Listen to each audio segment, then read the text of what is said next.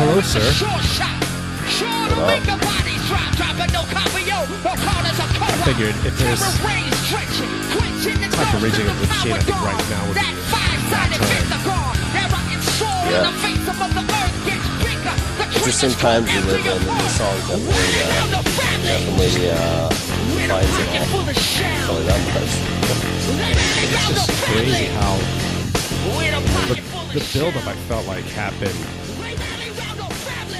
slow. It was almost like there was a chance that it might not come to what it ultimately came to. You know what I mean? Like there was, maybe there was, you know, some saber rattling, but no, we're not going to go over the edge. Yeah, I don't think anybody really expected that. I mean, some people kind of, you know, they had a high suspicion, but I don't think anybody really thought it was.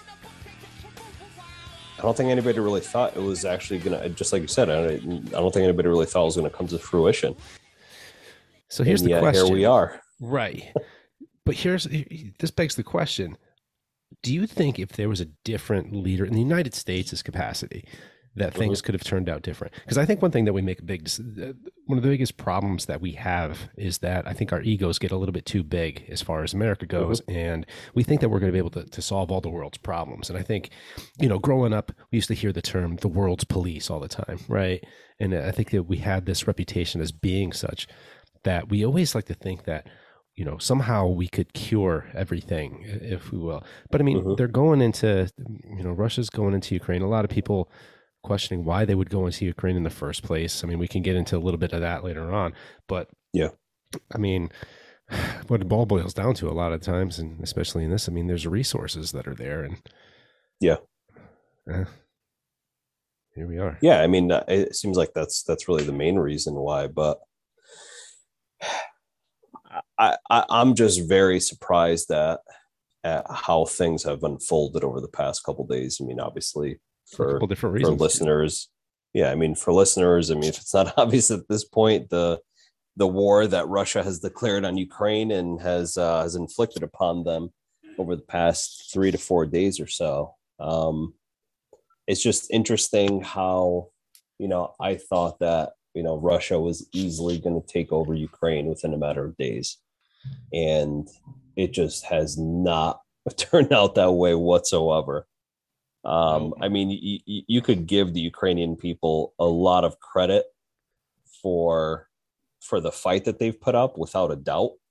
But I think Russia has just put up a complete lackluster performance altogether. I mean, there's some speculation to why that is. Maybe it's multiple variables. I'm no military expert by any stretch of the imagination. We could certainly get into some of that, but it's astounding what the whooping that Ukrainians have put on the Russians thus far. It's very impressive. It has been. I mean, I think early estimates were that the capital would fall within 5 days. And still, I mean, I didn't even realize that Vladimir Klitschko, former boxing champ, I didn't realize he was the mayor of Kyiv. Kyiv? I guess it depends on where in the world. I don't know. I you know, this whole time up until like a couple of years ago, it was Kiev, Kiev, and now I see Kyiv. Kiev is the traditional Kiev that we've all grown to know, and it's pronounced like Kiev and Kiev. I don't know. I don't know like what language people are speaking half the time when they're trying to pronounce it. Even with the president's last name, Zelensky, like it's spelled like 3 different ways. I don't know which one is right. So I don't know what the hell. But anyway, getting to what you were saying. Today's beverage, I'm going to go with a little Basil Hayden's today. Nice. Yes. It's been a while since I had it, so it's going to be. I might need tools to get this lid off here. Need a little. You need some WD-40. Got it. Just put a little spit on it. Can't get the spit on until I get the thing on. So many innuendos there. I think this is very, very fitting for today's episode. I don't need a ride. I need ammunition. Nice. There's going to be some Eagle Claw. Boom. Yes, sir. That's right. Yeah, so it's been a very, very interesting past, I don't know, 4 or 5 days, week or so, couple weeks, all the build up to all of this. Salute, my friend. Yeah, salute. And cheers to the Ukrainian people for putting up a hell of a fight. Seriously. Mm-hmm. You know, big fan of Seinfeld growing up.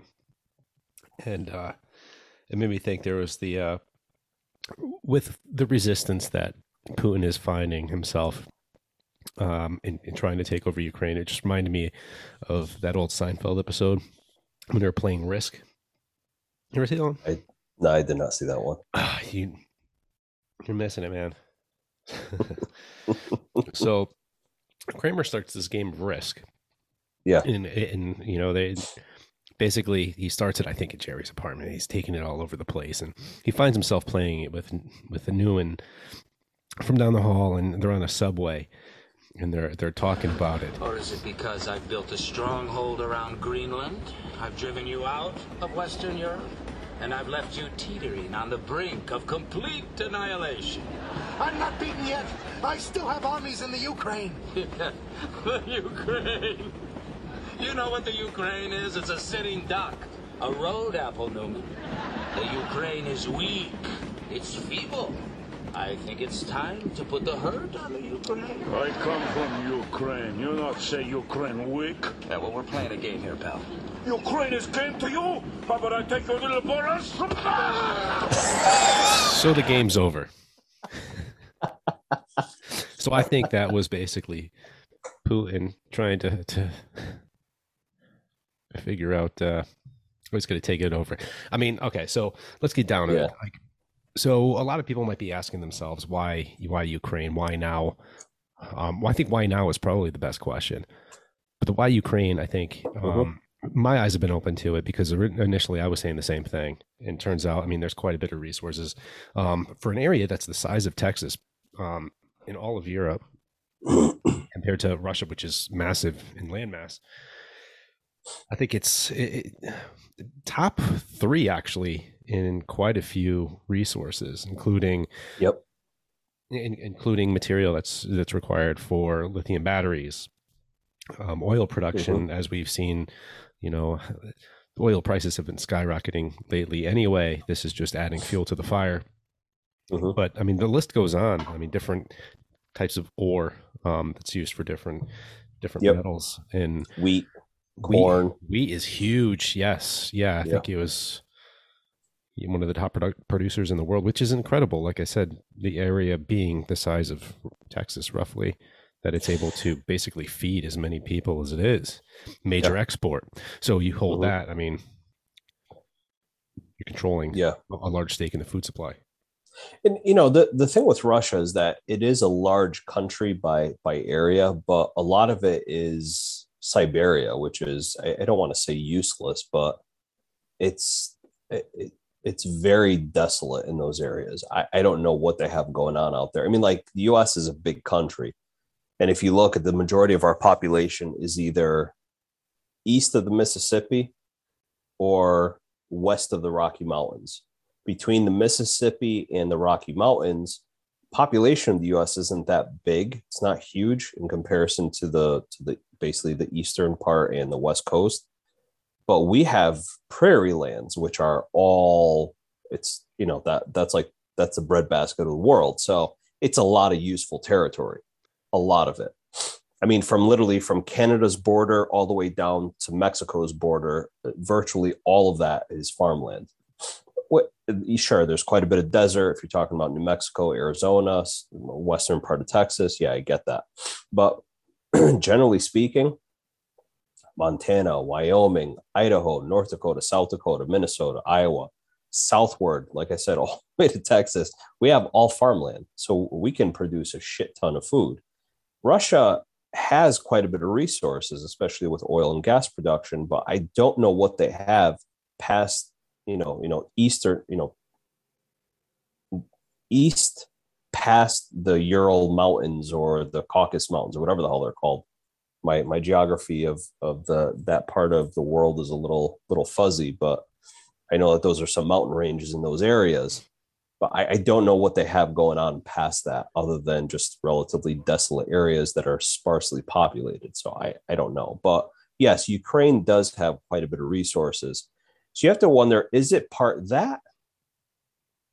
Or is it mostly that? Or is it part that, along with Putin just decided to have some sort of epiphany and wanted to restart the Soviet Union again, which I know that we've been seeing quite a few headlines speculating that as well, on top of the fact that some people think he's got a couple screws loose finally, and they finally really come to the forefront of the conversation.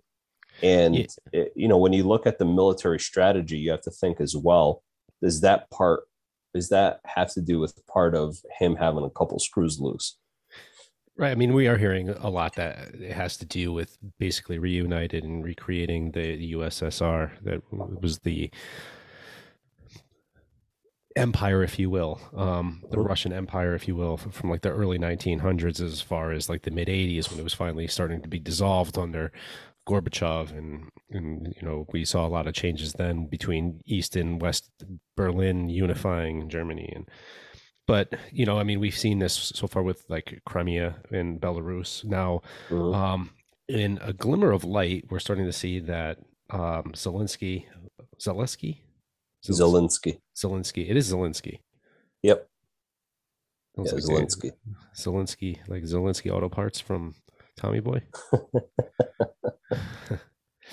But yeah, Zelensky, he's agreeing to meet with Russia, but he was, from what I saw, that I'm seeing some reports that he didn't want to have this accord take place in Belarus, and then I'm seeing other reports that are saying that he's agreeing to meet with Russia at the Belarus border. So I don't know who to believe, but the big takeaway from this whole thing is the fact that both parties are agreeing to once again sit down.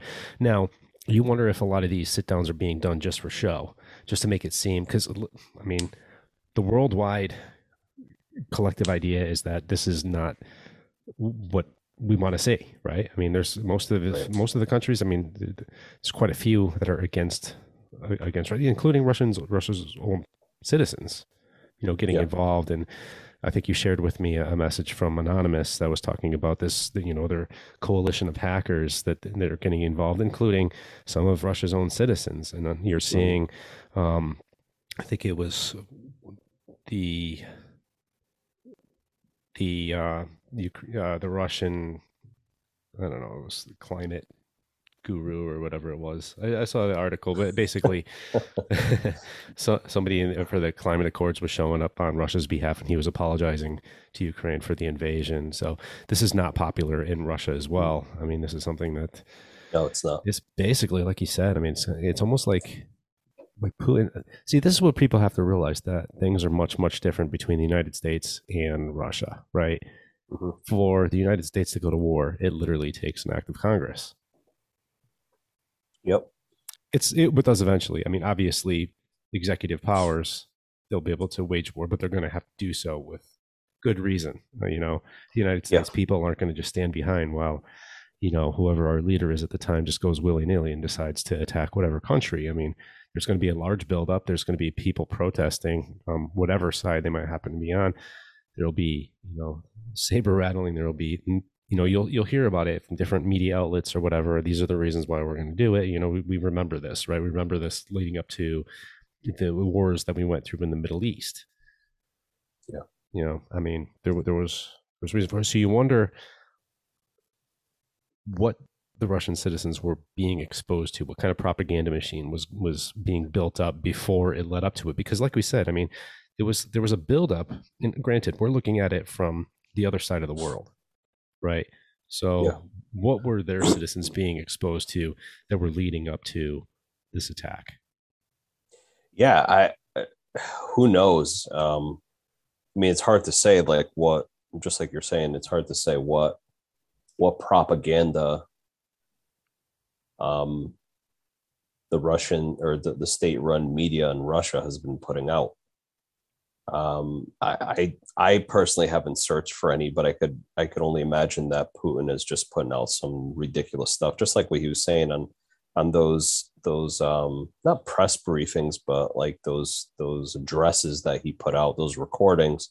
saying that he's going after Nazis in Ukraine, and he's trying to stop a Russian genocide in Ukraine. Like, but the people in Russia have to be like, what the hell is he talking about?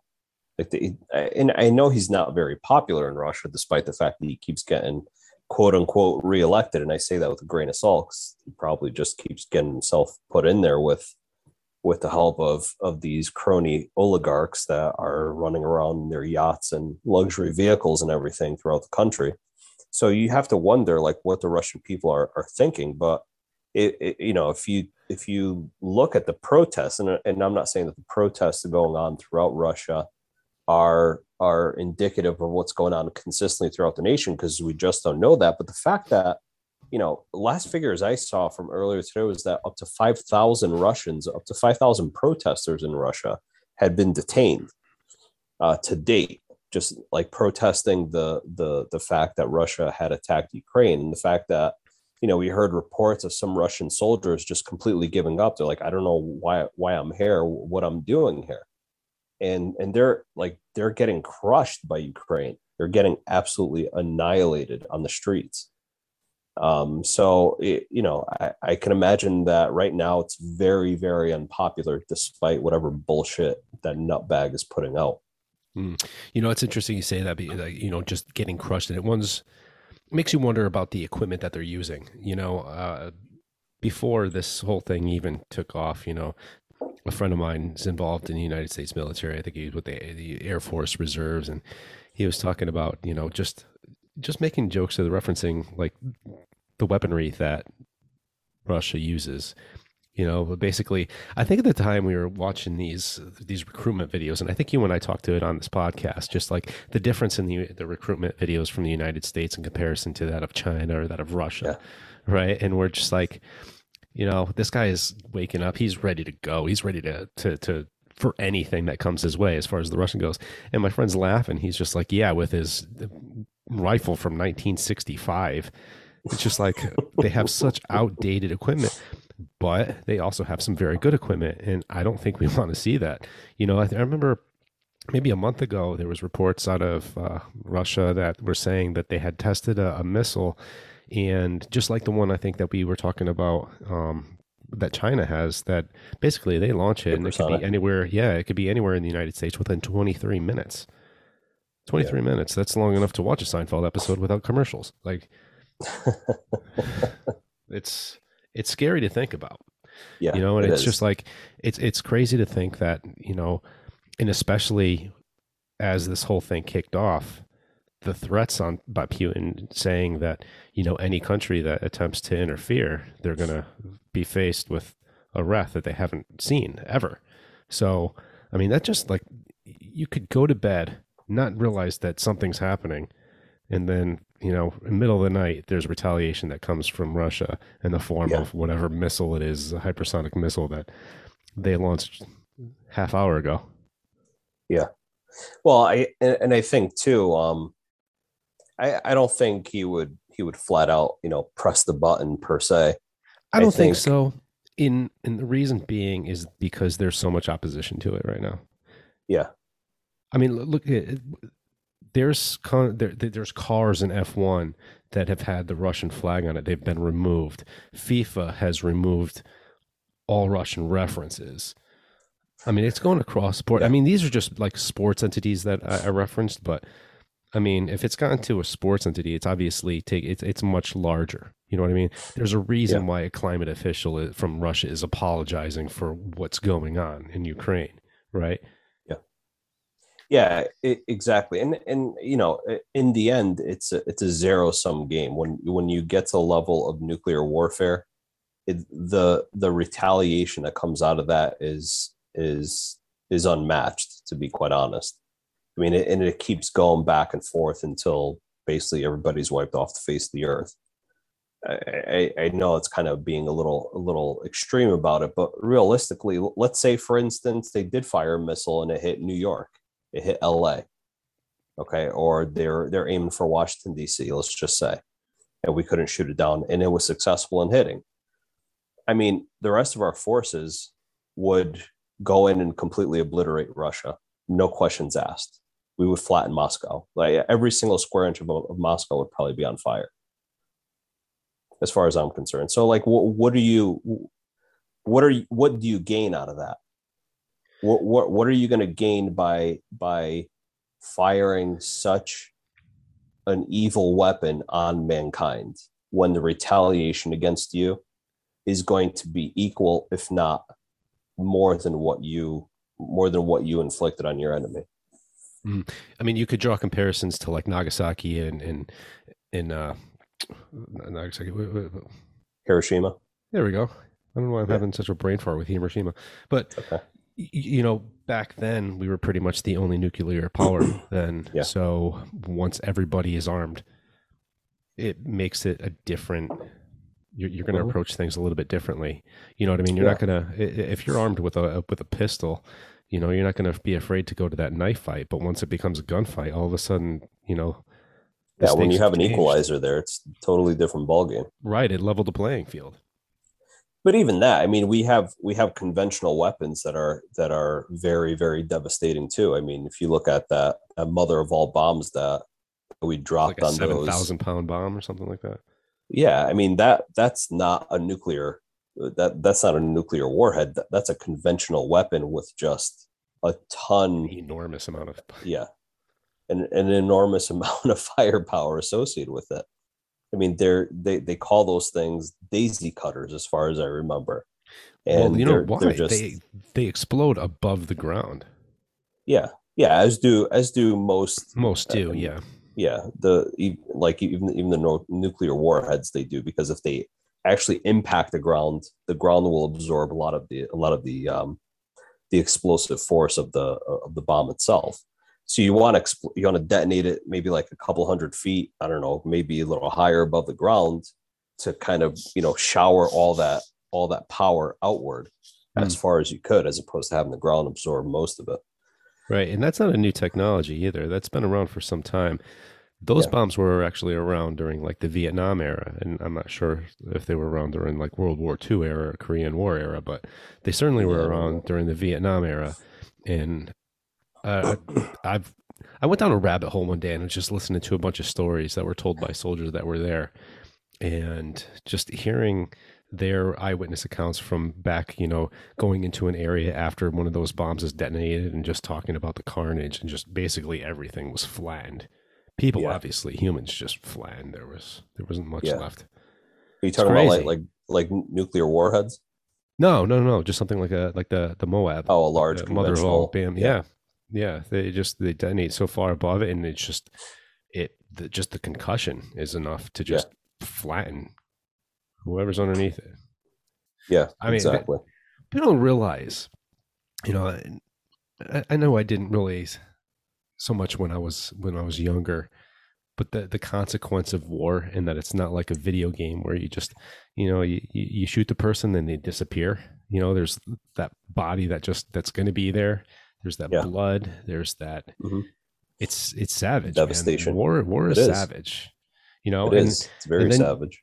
Then you see, you know, you end up seeing images of like Zelensky where he's in the trenches essentially, right? Yeah. There was a link that you had shared with me, and it was basically saying, you know, I don't need a ride, I need ammunition or something like that. And I didn't understand it initially, but you know, as we talk about it, I do. I don't know if you know a little bit more about that situation there. So at that, from what I understand, I guess, and I think it was us that had suggested to him, you know, why don't you leave the country and govern from afar, just to stay safe and to maintain a functioning government.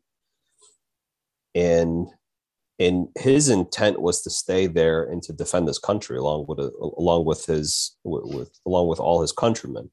And he said, I don't need a ride, I need more ammunition, alluding to the idea, I need shit to fight here. Yeah. Okay. I need ammo. I need equipment. I need anti-tank missiles. I need anti-aircraft missiles. I need everything. I need all of that. We can hold our own as long as we have to, and we are willing to die for our country. And I mean, to me, that's very inspirational. that's like I mean, I don't know. I guess you could say that's like a modern day George Washington. Right. And I hate to sound so dramatic on something like that, but I don't know of any other world leader that would have done what this guy did, facing what he was facing. Like I posted something on Facebook a couple days ago before I got my second ban. We could talk about that, but I posted something and I said, you know, how many of our people really have to stop and think, okay? No matter where you are in the United States, even if you're in a different country, look at your elected representatives, look at your elected officials. How many of them would actually stay behind, arm themselves with a rifle, put on body armor, put on a helmet, and be in the trenches with their local or with their fellow, even a local politician, never mind the president. Exactly. And that's exactly like how many of them doing. Exactly. And that's if you have to think how the current situation would be if he did cut and run like the cowardly Afghani president did back in July or August. With his helicopter full of money and flew. Exactly. So how would the situation in Ukraine be right now if he did cut and run? We would be talking about the hell of a fight that they're putting up. That's for sure. Yeah. And the thing is, like this image, like, you know, you use that phrase, a picture is worth 1,000 words, right? I mean, this is an image of their leader in a trench with Kevlar helmet, with body armor on, you know, and it says, this is great here underneath, you know, the picture and the caption. It's just, we talk about how the Ukrainian president has emerged as an example of leadership and what it means for troops to see their president standing with them. The kind of leader that I would like to go to combat with is quoted Starvitus. He is the Allied commander. Exactly. You know, and that speaks volume. Can you imagine Joe Biden being in trenches right now with our, you know, any of our past presidents? Exactly. Any of them. Right. Maybe, and that's the thing. maybe like, we have people that have never spent a day in the military, or people that have, you know, done whatever they can to not be involved in the military, is even if they're, you know, National Guard or whatever the case may be, and then they later lie about it, right? Mm-hmm. Yeah. But it's crazy. You know, I think it's almost time to have somebody this is why, you know, you and I, we've talked about this to no end, basically, and how, you know, a candidate comes along, somebody like a Tulsi Gabbard, who's a Democratic candidate, and how they're not shown any interest. You know, it's you have somebody that can cross the aisle, and she was just dismissed. I mean, this is somebody that has been to combat, been to war zones. You know, it's familiar with everything. I don't know if you caught any of her. She's been releasing a series of videos on like her Instagram and such where she discusses it.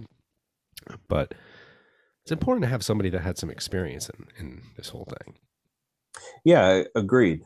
I don't know what his, you know, if he did serve any time in the military. Well, actually, I think you have to, as Ukrainian. I think as you reach a certain age, you probably are obligated to do a certain number of years of service, maybe like, I don't know, a year and a half, 2 years or so, just like in most other countries in Europe. But I think regardless, it takes somebody of special character to really do that. And I hate to keep harping on this, and I usually don't like to, you know, jump on the bandwagon of certain things, but for me, this has been very, very inspirational over the past couple of days. Just to see somebody like this to say, no, I'm staying behind and I'm fighting for my country. I believe in it. I don't care who the enemy is. I'm going to face him head on. And I'm sure he's not there, like literally in the middle of fucking firefights. But the fact that he's staying behind is telling of his character and what he's willing to do, and the way he's leading his people, and the way he's inspiring his own people to really fight back against basically Goliath. You have a modern day David and Goliath story going on, and they are just whooping their ass. And he's providing that inspiration for them. I mean, he like I said before, maybe I'm a little overreacting, but he's like a modern day George Washington to say, you know what, the risk is high, but but to not fight is the result of that is even more consequential for us. And I think that's a big takeaway, right? I mean, it goes to show you start to see somebody like him who's, you know, showing face on the battlefield. And conversely, you are also hearing countless stories of average citizens going and taking up arms to assist in, you know, in fighting for their country, you know. And I think there's a lesson to be learned here, because we've become so divided here in our own country that it would be a far cry for everybody to come together in any situation. I mean, you know, we've talked about this before and how it's almost like we're the weakest we've ever been because we're so divided, right? Yeah. And wasn't a Russian diplomat years ago that said, you know, we will divide the United States without even lifting a finger or something like that? I mean, yeah, that was part of the whole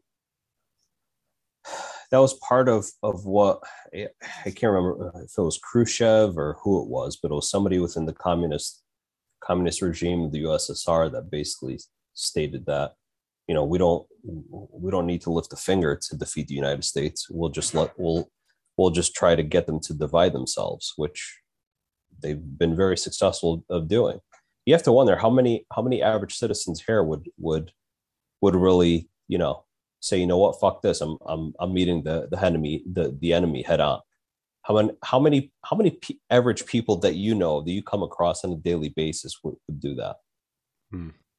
Here, I just can't imagine, especially people younger than us. And I hate to shit on you know millennials or the Gen Z population of the U.S., but I just don't see a lot of passion and fight in them on a daily basis, let alone a literal life and death situation where you need to fight back against an enemy. You know? Yeah, but good call, by the way. That was Khrushchev, and he said we will take over America. We will take America without ever firing a shot. You know, it's interesting. You know, I don't know if you're so aware. You know, everybody's teachers are different for our children or whatever. And I wasn't going to get into it, but it was kind of funny. You know, I was talking to, you know, my friend's daughter, and she was talking about school, and she was talking about how, you know, obviously with being February Black History Month, she's like, yeah, you know, I was learning about Harriet Tubman. I was like, oh, that's cool. The Underground Railroad. That's awesome. And then she started, like, you know, being a kid, you know, trying to be funny or whatever. But like, she's like, oh yeah, AOC and RBG. And I'm like, wait a minute. Why are you learning about AOC? She hasn't done anything. Yeah. And I also noticed, like, everything that she kind of just spouted out was very progressive leaning. So it's like, you're learning this. This is what your teachers are teaching you. They're teaching you certain specific set of ideas. Mm-hmm. It's not their place. It's their teachers' jobs are to teach about history and to teach about economics and to teach about math and to teach lessons about things that have actually happened. AOC, I mean, I'm not going to get into it with a 9-year-old, of course, right? I'm not going to tell her, like, yeah, well, dude, you know, AOC was responsible for 25,000 jobs not coming to New York. Like, does she know that? You want to explain tax base to a 9-year-old? No. I mean, but it's just, it was interesting to me, you know, because these ideas, they're being taught to our youth without anything really to base it on. It's just like this carte blanche, like, okay, we need to learn about AOC. Well, why are we learning about her? Are we learning about her because she's Hispanic? Because she's not the first Hispanic to take her position.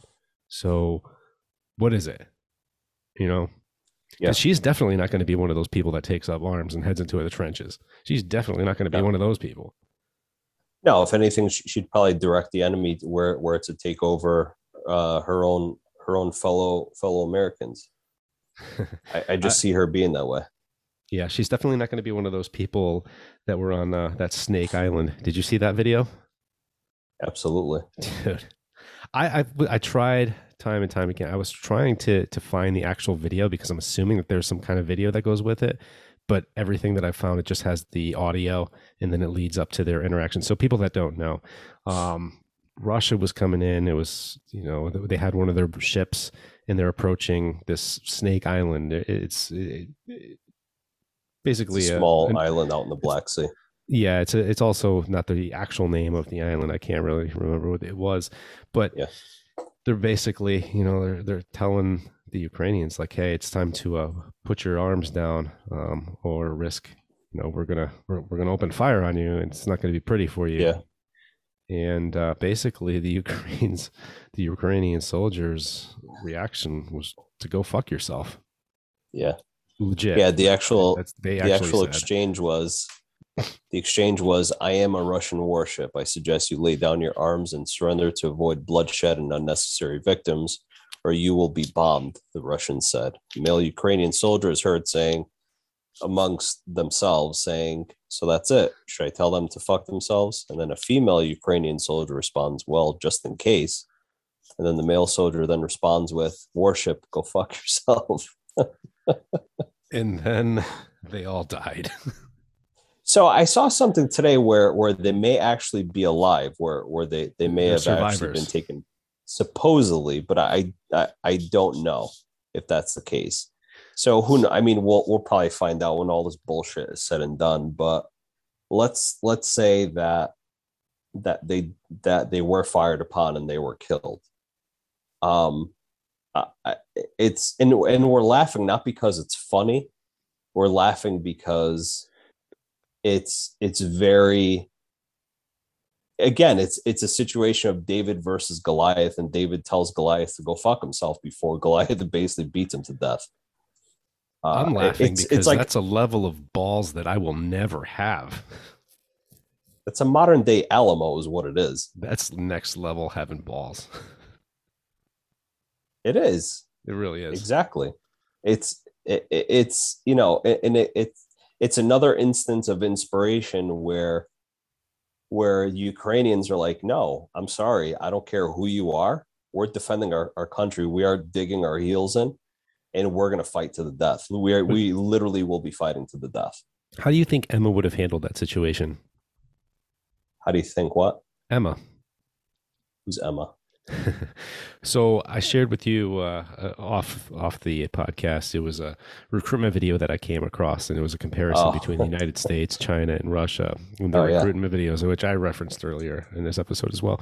But the United States one is basically it shows a cartoon of a little girl growing up in California, and she's got two mommies, and one of their mommies is sick, but then both of the mommies wanted to get married, and then she ended up going off to college, and she had a really sweet life, and she was a member of a sorority.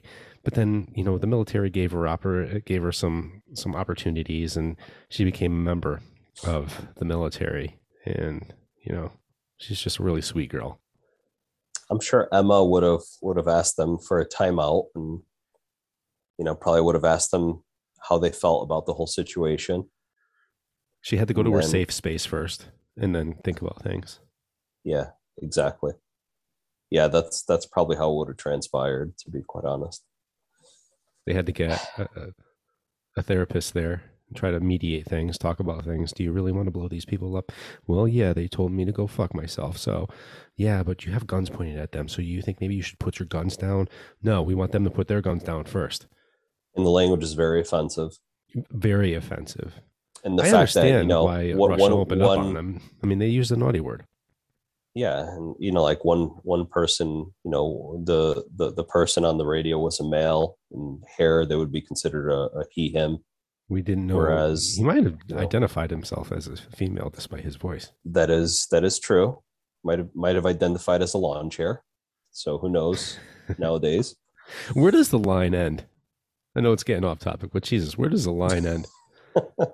Like, where is that snowball? Like when there was discussion about these masks and everything, and people were like, oh, this is where it starts, and Jocko, I saw a podcast where he was talking about it, and he was giving his, 2 cents about having to wear a mask. He's like, honestly, it's not a big deal to me. If it means this person's not going to bitch at me because I'm wearing a mask, I'll just wear the mask because it's not worth it. People are like, well, this is where it starts. It's a slippery slope. Where does it end? He's like, oh, there's a line. There's a line. You kind of go with things for a little bit, but once you start getting past that certain point, it's time to dig your heels in. And it's like, all right, that's enough already. Yeah, exactly. And that's the thing. I mean, if you're going to get bent out of shape over a fucking mask, I mean, there's something wrong with you, to be quite honest. What are you going to do you think that all the soldiers in Ukraine were worried about who was wearing a mask?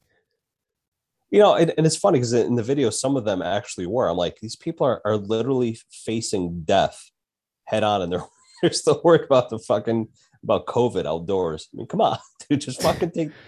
They got missiles getting shot at their location. The missiles, like bullets are flying if I'm wearing in. A mask, cold. If I'm wearing a mask in a war zone, it's going to be a gas mask, not a fucking surgical mask. I mean, seriously. I know. Fucking worried about smallpox, not fucking COVID. Fuck that. What do you think of these?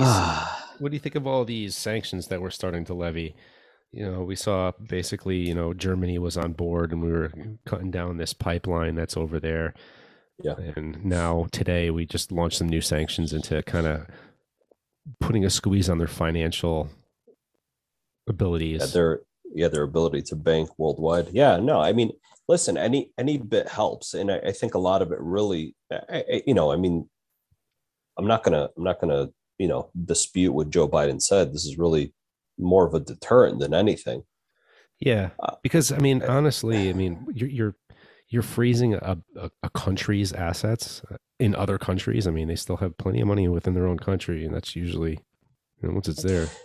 They do, but any bit helps, and I think it's especially true going after Putin, his inner circle, as well as like all these wealthy oligarchs that have no problem supporting him whatsoever. I mean, right. Once you start grabbing their balls, squeezing and twisting, it starts hitting them hard. But the thing is, it's still, I don't know if by definition it's still a communist country, but it's a communist country. I mean, if they need tanks to get made, if they need missiles to get made, money's not going to be the object. They don't have to pay their workers. If they already have the raw material there, they're just going to they're going to force people to go in and make these things. No, but if you see the difference between Russia today versus what it was 50 years ago, it's totally different in terms of their economy. They have more of a free economy now. They have more of a capitalist economy, and a lot of it is crony capitalism, but they do have a more capitalist economy now as opposed to what it was 50 years ago. So, I mean, they are a lot more successful now. I think there's just a lot of that centralized government power within Putin that really still kind of makes them hold on to the USSR from the past. So, I mean, and also to trade on the world market, you do have to show some sort of sensibility in your economics of your country altogether. I mean, nobody's going to want to trade with you if you're completely manipulating everything, unless like it's China where the labor is so cheap, you have no other choice but to go there and build a factory. So it's different than what it was.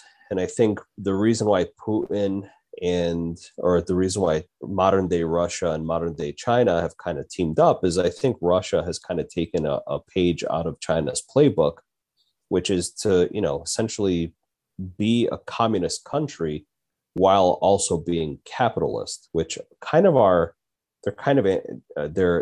antithetical to one another. But they're not stupid in terms of trying to promote their progressive ideology of really centralizing power, keeping their citizens on their toes, yet maintaining a certain amount of economic freedom to ensure that they're able to compete well on the world market. So that's ultimately what it comes down to. But I think Putin has gone completely off the rails, to be quite honest. Mm-hmm.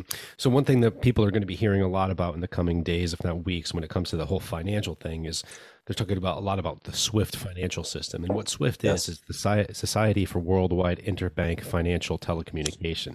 And what it is, it's a global messaging system connecting thousands of financial institutions around the world. So that's like you were just saying before, when it's time to kind of, if they're getting help from basically their billionaire oil oligarchs, they're going to be, once their assets are being freezed, they're going to feel a little bit of a squeeze themselves.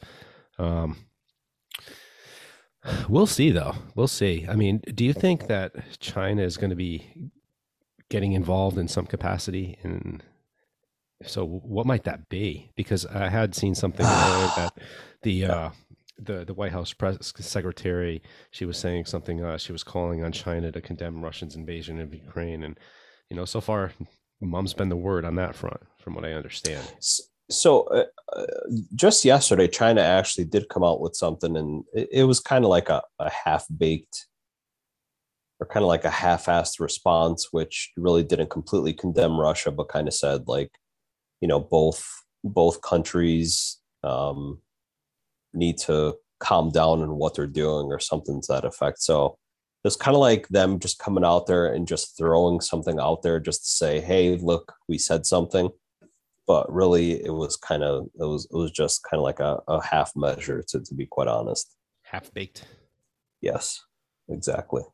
Yeah, which was kind of like them still showing support to Russia, even though they're like kind of giving them a mild slap on the wrist. Well, that's the way we want to take it, right? Because we want everybody to be against them, but just because mom's the word, for the most part. I mean, granted, it's a little half-assed slap on the wrist, but why do they have to? Why do they have to take a side? Because we say that they have to? Well, I mean, that is a good point, but I think it's also, I think it's not just from our perspective, it's not just a matter of them joining in and saying, hey, Russia, you need to cut the shit because this is really bad for both you and for Ukraine. I think it's more telling that, and I know that, China and Russia have kind of been butt buddies over the past few years, if not longer. I think it's more telling now that China really is supportive of Russia, without a doubt. And so with that, I think if there's any sort of escalation, it's to be expected that China probably will get involved in one way, shape, or form. Now, I don't know how, but I just feel that they probably will. So. Yeah, I mean, a lot of it's going to depend on if anything comes from this accord, in the next coming days with Zelensky meeting with Russia. And is it going to be actually these two presidents sitting down across the table from one another? No. Yeah. So it's going to be a representative. Apparently, I feel like they're playing a game of telephone at that point. Yeah, it is. But I mean, if you're Zelensky, knowing that the Russians are probably trying to kill you, like literally are trying to kill you and your family, would you actually want to meet with them face to face? Well, that's a thing. I mean, what if that happens? If they try to kill him? Yeah, what if that happens? They're going to know where he is. Oh yeah, it's definitely a possibility. I don't know what the ramifications are at that point, other than the Russians will definitely be held for war crimes. I feel like that would definitely be like a Archduke Ferdinand kind of scenario, and we know what happened there. We had World War I spiraling out of control. Yep, exactly. Yeah, so I don't know, but it's pretty nutty. Is that story with World War I with the sandwich? Is that true? What do you mean? You never heard the story? What sandwich? Okay, so some story that I heard was that Archduke Ferdinand, right? He was in his convertible. There was an assassination attempt initially. It failed. Mm-hmm. Obviously, there's no GPS back then. So his driver tries to flee. Meanwhile, one of the other would-be assassins, he stops in the chaos or whatever, like everything's kind of settling down, goes to have a sandwich in like a deli or something like that. While he's having the sandwich, this lost fucking driver driving around a world leader ends up driving by, stops at whatever, slowed down. He goes back out there, has a second chance. That's when he's shot. I don't know if it's true. It sounds pretty weird. I could be making stuff up. I'm not making it up. I've heard it somewhere. Somebody else made it up. Interesting you say that. My wife and I watched the latest Kingsman movie last week, and that takes place during World War I, with Archduke Francis Ferdinand, and it's kind of interesting because I forgot I don't know if they were in Serbia or if they were in Austria-Hungary at the time. And they're driving along a street, then they end up going down an alley. They get lost, And so they end up backing out. And one of the assassins that tried throwing a bomb at Archduke Francis Ferdinand's car during this parade, and he missed.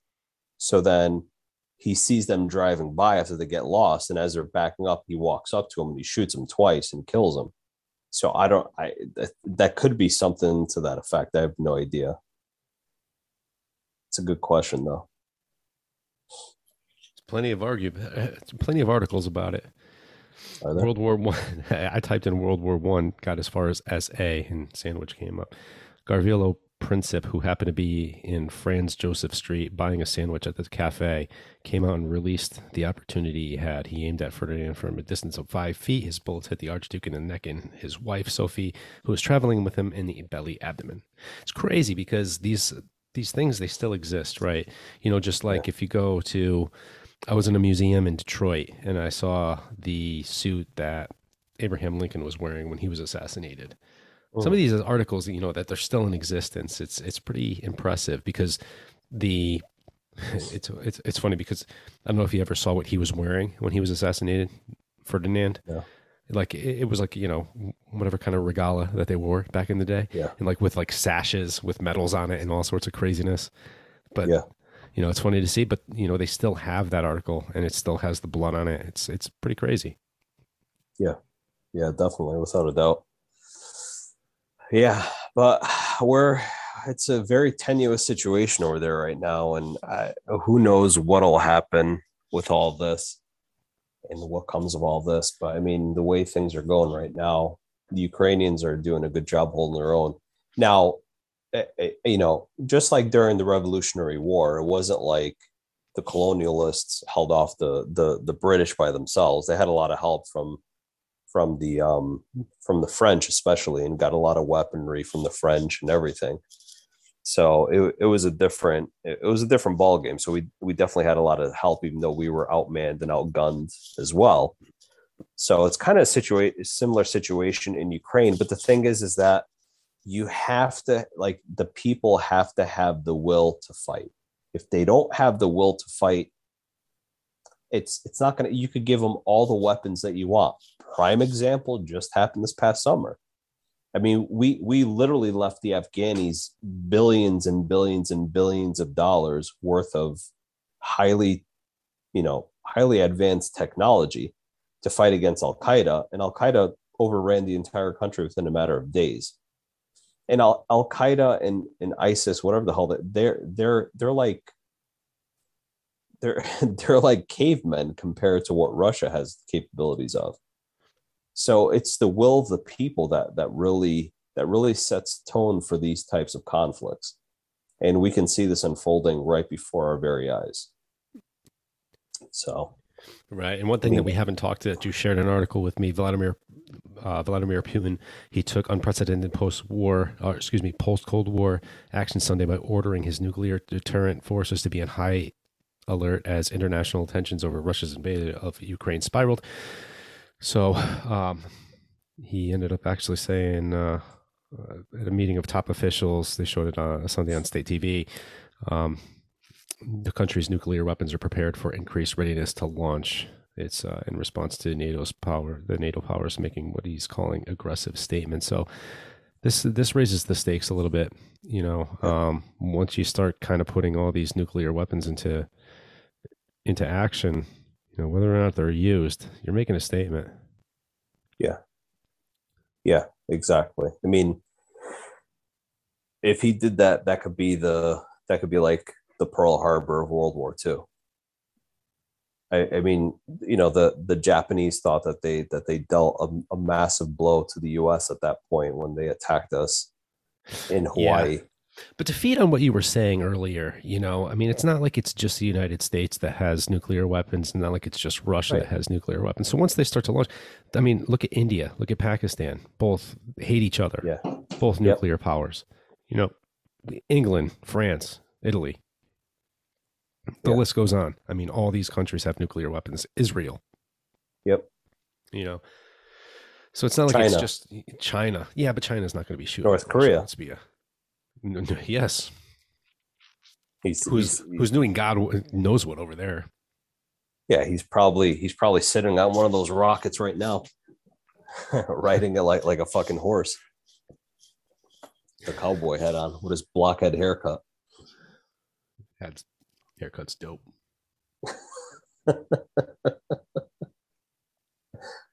It is. Yeah, I think a lot of this is posturing by Putin. I don't think he's really serious, to be quite honest, because if he had any ounce of sanity left in him, he knows what the ramifications are to that. It's a zero-sum game. It's not like, when we dropped the bomb, just like you said before, it's not like when we dropped the bombs on Hiroshima and Nagasaki, where the Japanese were like, holy shit, okay, that's it, we're done. No, I mean, we have the advanced capabilities of counterattacking and really doing heavy damage to Russia. So, but I don't think he'd lead with that. I think, as what we've seen with things that are probably more realistic in the short term are more cyber attacks, which I wouldn't be surprised at all if we get attacked with any of those. Oh, I think 100% we will. But the thing is, I mean, if that's happening, there's going to be attacks going from it's not like the United States doesn't have hackers.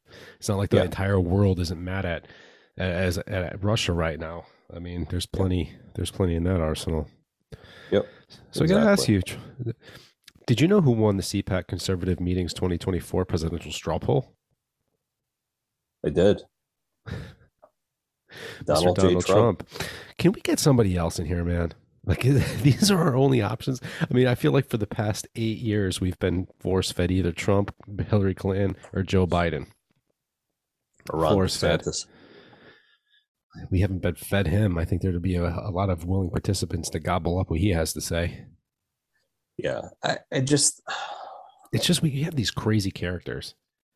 We do, and it's like they get more and more polarized as they go, and that's not who we are as a nation. We're not like there's this article just today that I saw about Marjorie Taylor Greene at some that was being criticized for speaking at some white nationalist conference, which was kind of taken a bit out of context. But lo and behold, she was at this America First political action committee, which apparently did have a lot of white nationalists at it. And I guess the guy who spoke before her, what the hell's his name? Nick Fuentes.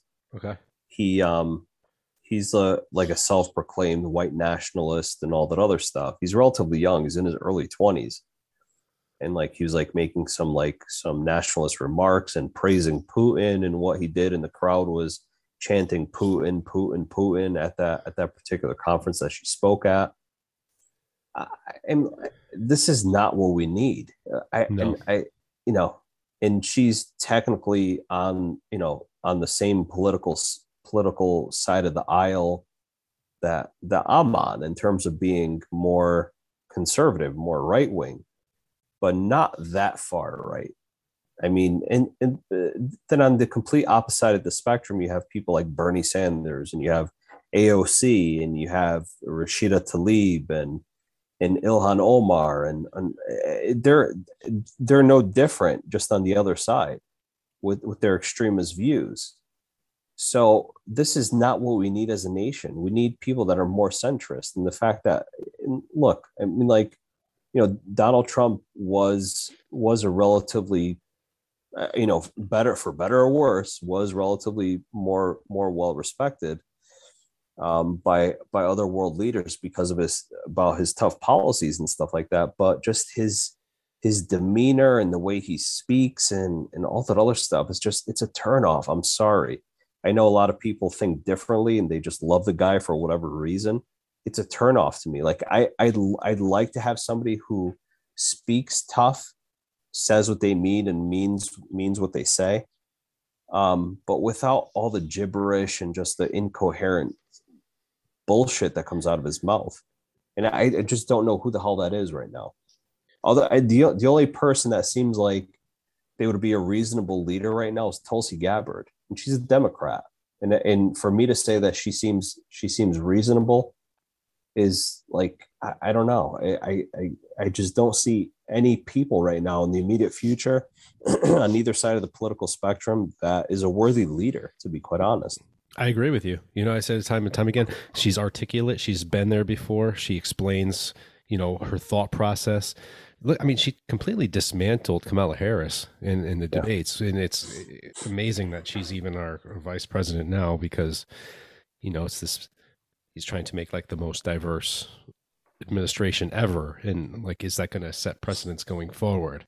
It's like, it's almost like he kind of created this administration, whereas when it gets dismantled, which all administrations do from one administration to the next, they all get dismantled. And you're not going to see it as maybe as diverse as I don't think you're going to see somebody in the Department of Energy that looks like this guy that we talked about last week. I mean, you're not going to see that. And the crazy thing is this is where I think things get a little bit crazy. And like we have this new nominee for the Supreme Court, right? Yeah. I haven't really been paying much attention to it, so I apologize to anybody listening.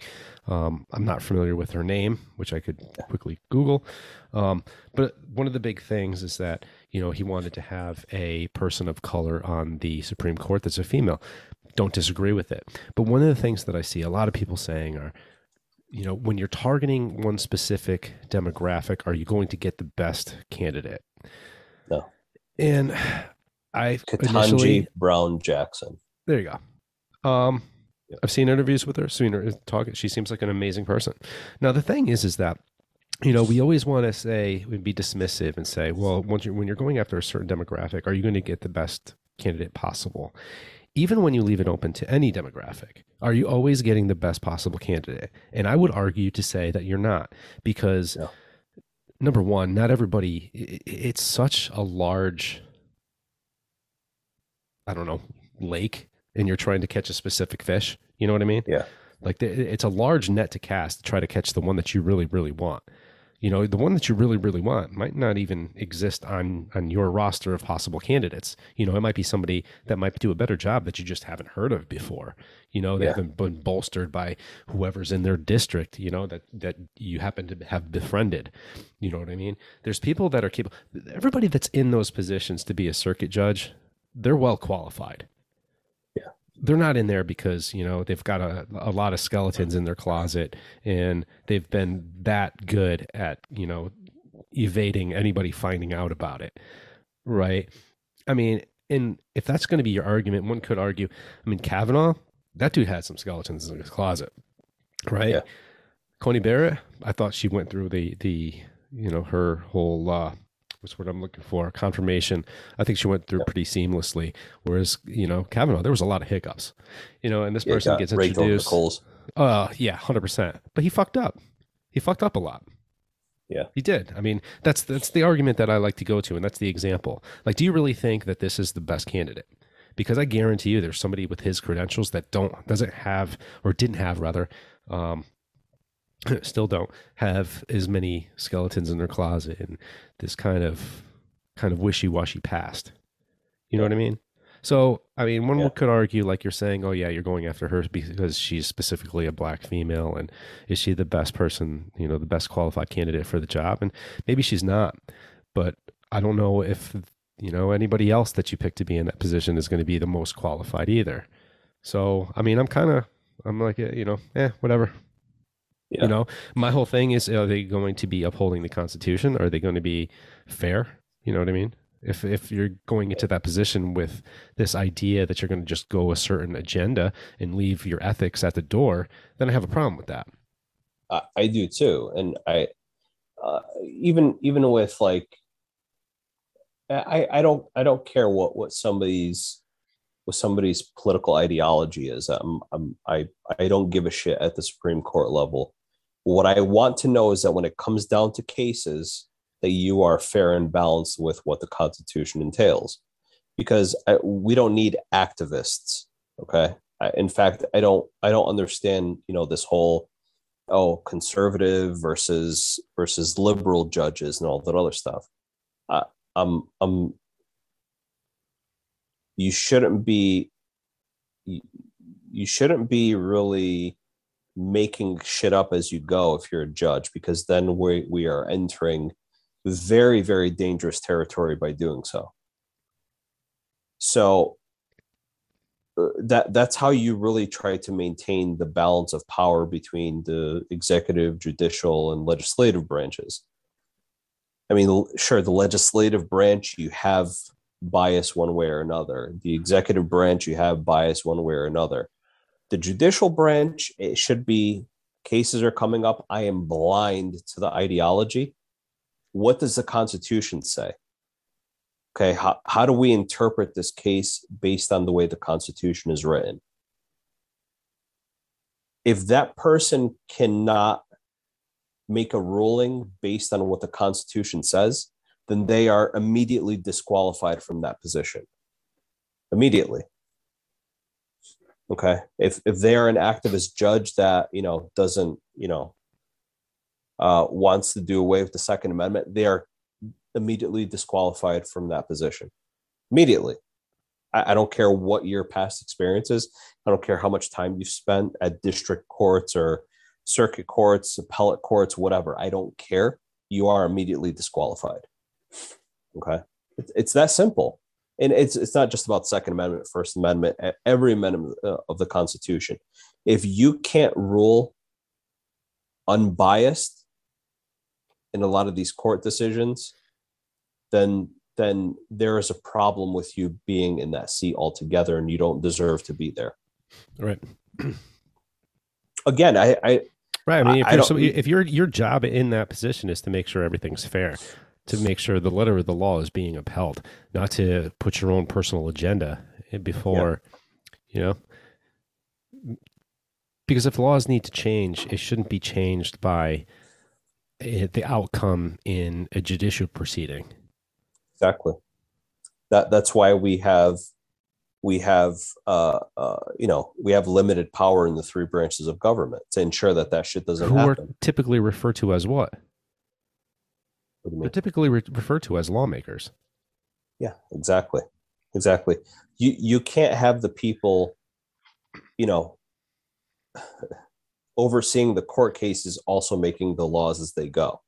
That's a serious conflict of interest, because that's where you see moving of the goalpost, back and forth. You cannot have that. That's when shit really starts to fall apart. And going back to the thing that you said about Jocko Willink recently, or what you had just seen, right? That's where you dig your heels in. Yeah, exactly. Is when you have shit like that, because that's exactly what happens in other dictatorships across the world. Yeah. That's not going to happen here. But if we have this political ideology where we're only going to put certain judges in because they fit a certain mold, but they fit a certain agenda for us, for the way we think that court should be built up, then we've completely lost who we are as a society. I'm sorry. Yeah, but I also think, when he was making that reference, it was in reference to, like I said, the mask mandates and everything like that, people wearing masks and being told you have to wear a mask to go into certain businesses or what have you. And, talking about the slippery slope and what's going to happen next, right? They're already making you wear a mask, or they're going to be telling you to do this and X, Y, Z. And this is where, I kind of chuckle now, because as we see, New York is about to open up to people that are unvaccinated. You're not going to need to show a card to show that you were vaccinated before you enter, whatever. I went to a couple shows in New York over the past couple months and had to show, proof of vaccination and my ID before I went into these places, and that's going away. So if anything, I used to kind of laugh when people kind of had that idea and they're like, they're trying to take away your rights. Dude, they're just asking you to wear a mask. It's not that serious to me. Yeah, well, just wait. I kept hearing that, right? Just wait. Well, we're starting to hear these things. Just wait for what? They're already doing away with this whole mandate thing. They're already doing away with the fact that kids have to wear masks in school. They're already doing away with the fact that you have to wear masks to go into businesses. They've done it a long time ago. A lot of these restrictions that we had for some time, they're gone now. Now, the only thing that I would argue, if there was ever a time where they're trying to lock everything down again, I mean, that's obviously that's going to cause some problems, because look how many people, they invested their entire life savings into these businesses that have now fallen under because of these, these restrictions and such. And so there's a lot to be learned from that whole thing. But but remember during COVID when we had such reasonable gas prices, and now they're completely through the roof. How many gas pumps have you gone to pump gas and you're seeing the Biden stickers with them? Like, I did that. Oh yeah, almost everyone. Yeah. You could buy 100 of them for $5 on Amazon. Could you really? Yeah, I don't know how I would know that. That's great. They might have found their way out to a couple gas pumps. It's funny because they only last like 24 hours. They're gone the next day. I've seen them on certain groceries, like steaks, meat. Yeah. That's awesome. The price per pound. So you shared something with us. Let me see if I can get some volume here. Looks like I can. Yeah. I interviewed drivers in Los Angeles today, and they tell me they are stressed out over these soaring gas prices. Watch this. It made me want to stop and slap somebody because this is ridiculous. I'm out here trying to DoorDash, and I can't make no money. It's all going in my tank. I interviewed drivers in Los Angeles today, and they tell me. Yeah, it just repeated. It started going to play itself again. Yeah, it's hilarious. Like, the reactions. That reminded me of that video. It was like, woo, they raping everybody. It was just, like, considering the, how dark of a place the world is in right now.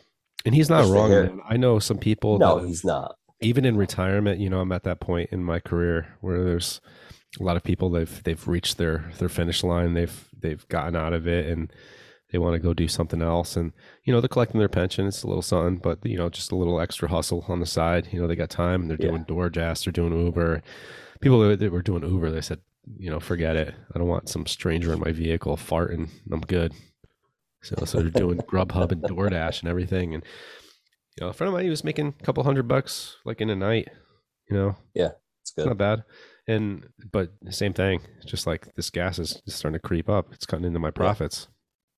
And there's exactly. It's being that's being passed on right now anyway to the actually deliverer person. It's not being passed on to the consumer yet. Yeah. Eventually it will. It will. Exactly. Yeah, as transportation for all of our consumer goods starts getting prices affected because of fuel, we're all going to feel it soon. And places in California have already exceeded $5 a gallon. I saw that. They're always leading the charge though, right? Always leading the charge. It's just insanity. It really is. But in fairness, I mean, the last time gas prices were this high was under the Bush administration. They were over $4.50. Oh yeah. And I remember 15 years ago. Yeah. I still remember that. It was 2008. I had a 2005 Jeep Grand Cherokee, which I loved the thing. It was fantastic. But the gas was killing me. And I was driving to a hospital where it was 52 miles one way. Okay. So I was doing 104 miles per day in a V6 Jeep Grand Cherokee. I was paying out the nose in gas. So what I did is I went out and I kept my Jeep. I went out and I purchased a brand new Honda Civic, 2008 Honda Civic, 4-cylinder. My monthly payment for the Civic and what I was paying in gas for it for my commute was still less than what I was spending per month in gas with the Jeep Grand Cherokee. It was just absolutely fascinating. So when people say like, oh, but what about the taxes and registration? I was like, it still was not even close to what I was paying in a vehicle that I had paid off already. So my Grand Cherokee was paid off. And I bought the Civic brand new, still less than, brand new Honda Civic with a car payment per month.